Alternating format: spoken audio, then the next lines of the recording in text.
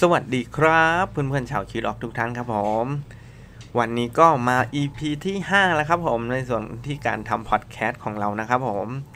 ก็ถ้าเพื่อนๆมีอะไรติชมก็คอมเมนต์กันได้เลยนะครับผมโอเคครับผมวันนี้ผมก็จะมาเล่าถึงประวัติศาสตร์ของสุนัขแต่ละตัวที่มันเป็นแบบซูเปอร์ฮีโร่เลยก็ว่าได้ครับเดี๋ยวเราไปดูกันครับผมว่าแต่ละตัวเนี่ยคือมันสร้างประวัติศาสตร์อะไรบ้างทำไมคนถึงต้องสร้างอนุสาวรีย์ให้มันเลยโอเคครับมาดูกันครับตัวแรกครับสวอนซีแจ็คสวอนซีนี่น่าจะเป็นเมืองสวอนซีนะผมว่าน่าจะเป็นชื่อเมืองแล้วแจ็คน่าจะเป็นชื่อของมันนะครับผมสวอนซีแจ็คเป็นสายพันธุ์รีทรีเวอร์สีดำรีทรีเวอร์นี่ก็จะเป็นพวกโกลเด้นรีทรีเวอร์แล้วก็ลาบราดอร์รีทรีเวอร์นะครับเป็นสายพันธุ์รีทรีเวอร์เขาจะเรียกว่าสายพันธุ์รีทรีเวอร์ครับซึ่งอาศัยอยู่กับเจ้านายของมันชื่อวิลเลียมโทมัสนะครับผมอยู่ใกล้ๆแม่น้ำเทรลในเมืองสวอนซีแล้วก็ลัดเวลครับผมวันหนึ่งครับผมในช่วงปี1930แจ็คเนี่ยมันเห็นผู้ชายคนนึงเด็กผู้ชายนะครับผมกำลังจะจมน้ำครับในแม่น้ำเทรลนั่นแหละใกล้ๆบ้านมันก็เลยรีบวิ่งแล้วก็ไปดึงกัดตรงคอเสื้อของเด็กนะครับผมแล้วก็ลากเด็กผู้ชายคนนั้นขึ้นมาฝั่งครับผมแต่ในเหตุการณ์นี้ครับผมไม่มีใครเห็นเหตุการณ์นะครับผมแต่ทีเนี้ยแจ็คมันก็ไม่ได้หยุดอยู่แค่นั้นครับผมซึ่งในอีกไม่กี่สัปดาห์ต่อมาครับผมแจ็คมันก็ได้ช่วยชีวิตนักว่ายน้ำอีกคนนึงเอาไว้คราวนี้มีคนเห็นแบบเหตุการณ์แบบเยอะมากซึ่งหลังจากนั้นนะครับผมแล้วมันก็ได้ช่วยคนมาเรื่อยๆคนที่ตกน้ำแม่น้ำเทลเนี่ยมันก็ช่วยมาเรื่อยๆเรื่อยๆซึ่งเป็นช่วงเวลาแบบ10 ปีครับผมที่แจ็คเนี่ยมันช่วยคนจมน้ำอยู่ในแม่น้ำเนี่ยซึ่งมันมีรายงานว่าแจ็คได้ช่วยชีวิตคนไปแล้วเนี่ยอย่างน้อย27คนครับผมแม่น้ำเทลเนี่ยมันเป็นแม่น้ำที่ขึ้นชื่อด้วยว่าเป็นแม่น้ำที่อันตรายที่สุดในเวลส์ครับผมแล้วทีนี้ก็เป็นเพื่อเป็นการตอบแทนความพยายามช่วยชีวิตของมันนะครับแจ็คก็ได้รับปลอกคอเงินจากสภาเมืองสวอนซีแล้วก็รางวัลหมาที่กล้าหาญที่สุดแห่งปีครับผมแล้วมีนายกเทศมนตรีจากลอนดอนด้วยนะให้ถ้วยรางวัลเงินกับมันด้วยแล้วก็อนุสาวรีย์ของมันยังมีอยู่นะครับผมจนถึงทุกวันนี้นะครับผมซึ่งแจ็คมันก็เป็นหมาที่ทุกคนจดจำมาจนถึงทุกวันนี้นะครับผมแล้วนี่ครับผมสำคัญที่สุดคือถ้าเพื่อนๆที่ดูบอลเนี่ยจะรู้จักว่ามีทีมที่ชื่อสวอนซีในพรีเมียร์ลีกนะครับผมคือไอ้แจ็คตัวนี้แหละครับผมมันเป็นแรงบันดาลใจในการตั้งชื่อทีมพรีเมียร์ลีกประจำเมืองสวอนซีครับผมโอ้โหมันเป็นประวัติที่แบบจนจากประวัติหมาตัวหนึ่งจนไปถึงประวัติในการตั้งชื่อทีมพรีเมียร์ลีกเลยครับซึ่งมันเป็นที่แบบเป็นสุดยอดน้องหมามากเลยครับไอตัวเนี้ยแจ็คสวอนซีครับโอเคครับผมไอตัวนี้ก็อีกตัวหนึ่งครับผมก็ประวัติศาสตร์นี่แบบมันน่าจดแบบน่าชื่นชมกับมันมากเลยครับตัวนี้มันชื่อบัมเซ่ครับผมเป็นสุนัขสายพันธุ์เซนต์เบอร์นาร์ดครับผมบัมเซ่ครับผมมันก็ประจำอยู่เรือนะครับผมเป็นเรือกวาดทุ่นระเบิดของ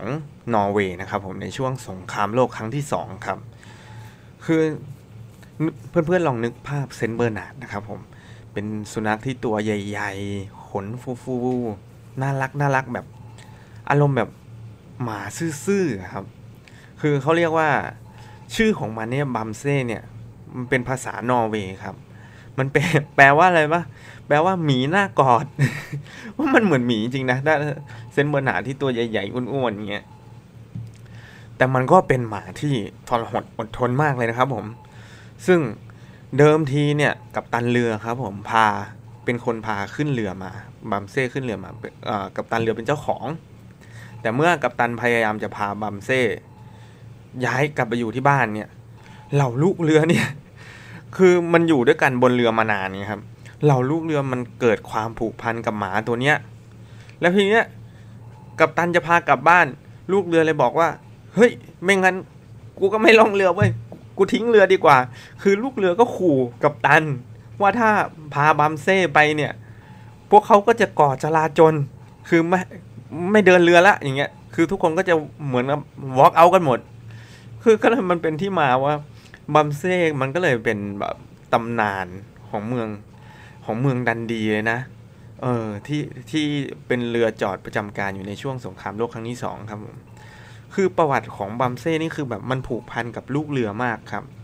โดยที่ว่าเวลาที่ลูกเรือเนี่ยกะลาสีเรือเนี่ย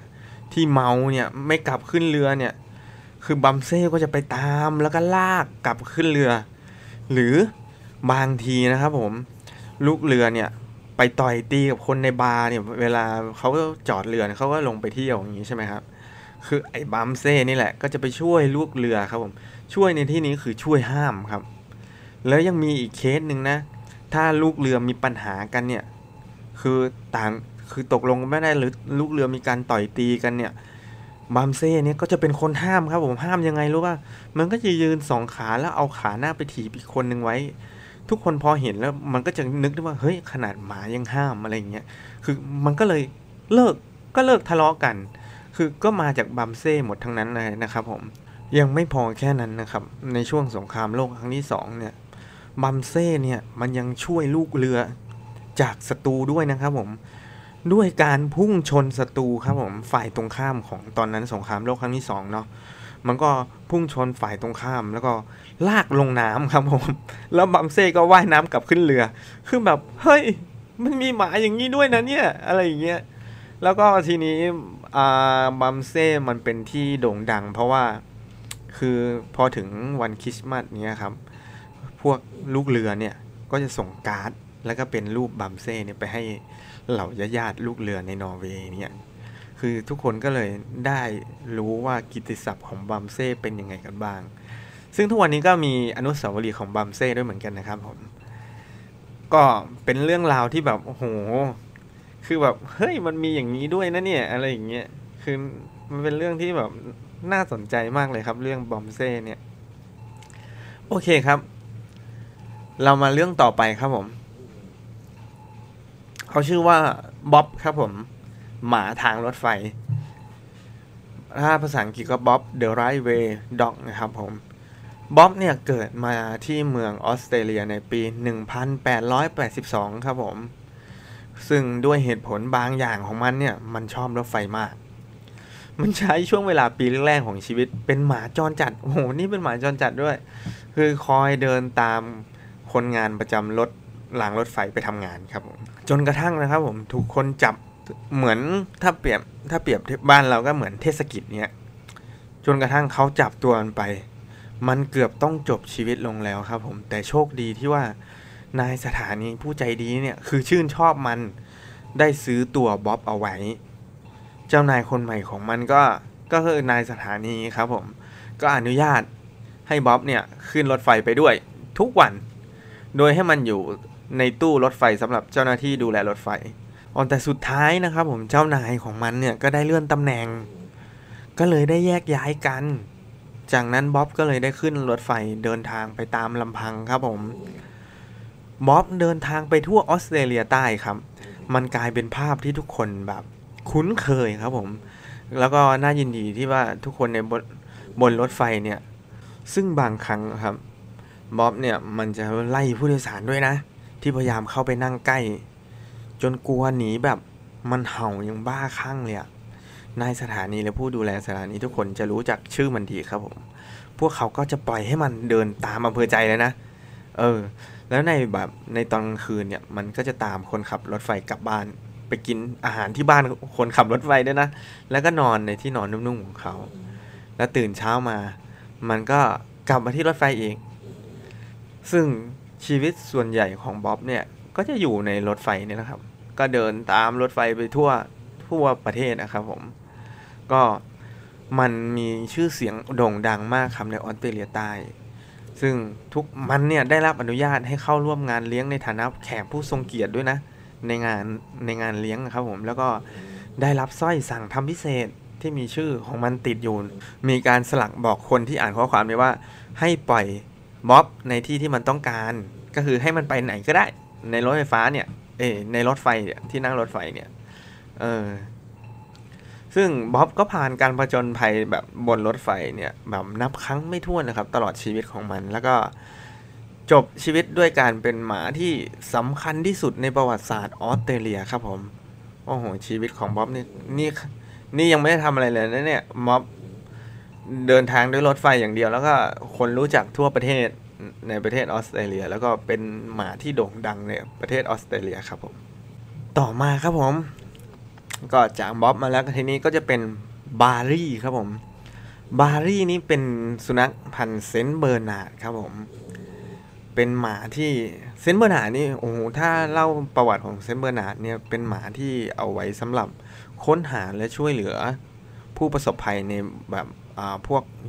ในหิมะครับผมเพราะว่าเซนต์เบอร์นาร์ดนี้ก็จะมีขนที่หนาตัวที่ใหญ่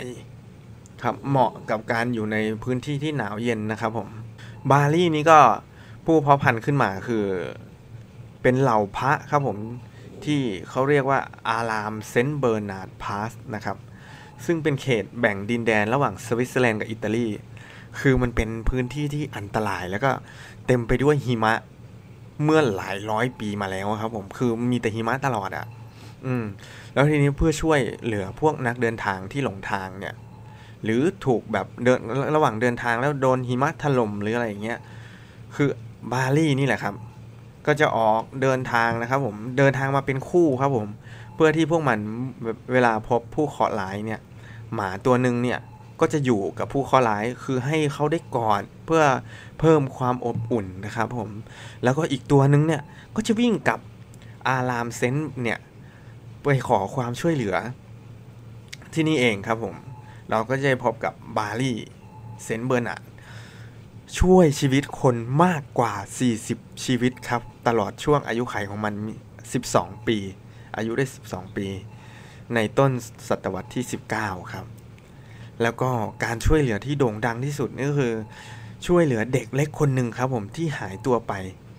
แล้วไปติดอยู่ในชั้นน้ำแข็งที่พร้อมจะถล่มมาทุกเมื่อคือถ้าหิมะตกเยอะๆเนี่ยคือสำคัญที่สุดคือหิมะถล่มเนี่ยอาจตายได้ครับคือบาร์รี่เนี่ยเข้าไปถึงตัวเด็กก่อนแล้วก็ปลุกให้เด็กคนนั้นเนี่ยตื่นแล้วก็ช่วยรักษาความอบอุ่นมันก็คือจะกอดเข้าไปกอดเด็กครับผมจนกระทั่งทีมช่วยเหลือมาถึงครับแต่แม้เมื่อทีมช่วยเหลือมาถึงนะครับผมก็ไม่มีใครสามารถที่เข้าพาทั้งสองเนี่ยออกมาได้บาร์รี่จึงให้เด็กชายคนนั้นนะครับผมปีนขึ้นหลังแล้วมันก็ค่อยๆแบบคลานออกมาครับผมทีละนิดทีละนิดครับผมบาร์รี่นี่เป็นหมากู้ชีพที่มีประสิทธิภาพมากจนแม้ว่ามันจะตายไปแล้วนะครับผมก็จะมีหมาตัวหนึ่งในอารามที่ชื่อว่าบาร์รี่อยู่เสมอครับเป็นธรรมเนียมที่ทำกันมาจนถึงปัจจุบันนี้ครับเป็นไงบ้างล่ะครับผมประวัติของบาร์รี่นี่โอ้โหช่วยชีวิตคนมาแล้ว40กว่าคนตลอดอายุขัย12ปีของมันคือประวัติมันนี่แบบโอ้โหสุดยอดมากครับโอเคครับผมต่อไปครับผมก็จะเป็นประวัติของเจ้าหมาคอรี่ตัวหนึ่งครับผมอันนี้ถ้าจะเป็นเรื่องตลกก็ตลกมากเลยนะคือในปี1966ครับผมเป็นการจัดการแข่งขันฟุตบอลโลกขึ้นที่ประเทศอังกฤษแล้วประเทศอังกฤษนี่ก็คือถือเป็นเรื่องที่ใหญ่มากเพราะเขาคิดว่าคือพวกเขาต้องได้แชมป์โลกครั้งนี้แน่นอนดังนั้นทีเนี้ยเรื่องมันมาเกิดที่ว่าถ้วยฟุตบอลโลกเนี่ยถูกขโมย แล้วหายไปก่อน4เดือนครับผมก่อนที่จะมีการเริ่มการแข่งขันนะครับผมซึ่งทุกคนก็เป็นแบบตื่นตระหนกตกใจมากเลยคือแบบเฮ้ยมันหายไปได้ไงทุกฝ่ายก็รีบร้อนตามหาถ้วยฟุตบอลโลกกลับคืนมาครับผมเพื่อไม่ให้เกิดเขาเรียกว่าขายหน้าระดับนานาชาติเลยเพราะว่าเป็นเจ้าภาพแท้ๆอยู่เฉยๆถ้วยฟุตบอลโลกดันถูกคนขโมยไปอย่างเงี้ยทีเนี้ยมันก็มีเจ้าหมาพันธุ์คอรี่ตัวหนึ่งชื่อพิกเกิลคือมันก็กำลังอยู่ระหว่างแบบเดินเล่นกับเจ้านายครับผมเมื่อมันไปดมอะไรบางอย่างในพุ่มไม้ซึ่งมันก็เลยพบถ้วยฟุตบอลโลกที่หายไปทีเนี้ยสิ่งที่เกิดขึ้นตามมาก็คือว่าพิกเกิลพอมันพบถ้วยนะครับผมมันก็เป็นคือมันก็ออกข่าวเขาสื่อก็ออกข่าวว่าเนี่ยไอ้เจ้าตัวเนี้ยคือทำให้มันมีชื่อเสียงแล้วก็โด่งดังมากครับผม คือมันได้รับความสนใจอย่างล้นหลามจากสื่อต่างๆในฐานะหมาคือเขาถือว่าเป็นหมาฮีโร่ที่ช่วยประเทศเลยนะเพราะว่าถ้าไม่งั้นน่ะประเทศแบบขายหน้าคือถ้วยฟุตบอลโลกโดนขโมยไปอ่ะทีนี้พิกเกิลเนี่ยไอ้เจ้าพิกเกิลที่ไปเจอเนี่ยสุดท้ายแล้วมันก็ได้ไปงานเลี้ยงรับรองที่จัดขึ้นเพื่อเป็นเกียรติแก่มันด้วยนะครับผมแล้วมันยังได้กระดูกและเช็คมูลค่า 1,000 ปอนด์ครับผมหลังจากนั้นมันก็ได้เป็นดาราในหลายรายการในทีวีได้เล่นหนังอีกด้วยนะสุดท้ายอ่ะโอ้โหพิกเกิลคือแบบฟุกมากอ่ะ เรื่องนี้เป็นเรื่องแบบเล่าฮาๆนี่แต่ก็มันเป็นถือว่าเป็นน้องหมาในประวัติศาสตร์ได้เลยนะครับผมไอ้พิกเกิลเนี่ยก็จบไปแล้วครับผมซึ่งประวัติของน้องหมาแต่ละตัวนี้ก็เป็นที่น่าสนใจกันมากเลยนะครับผม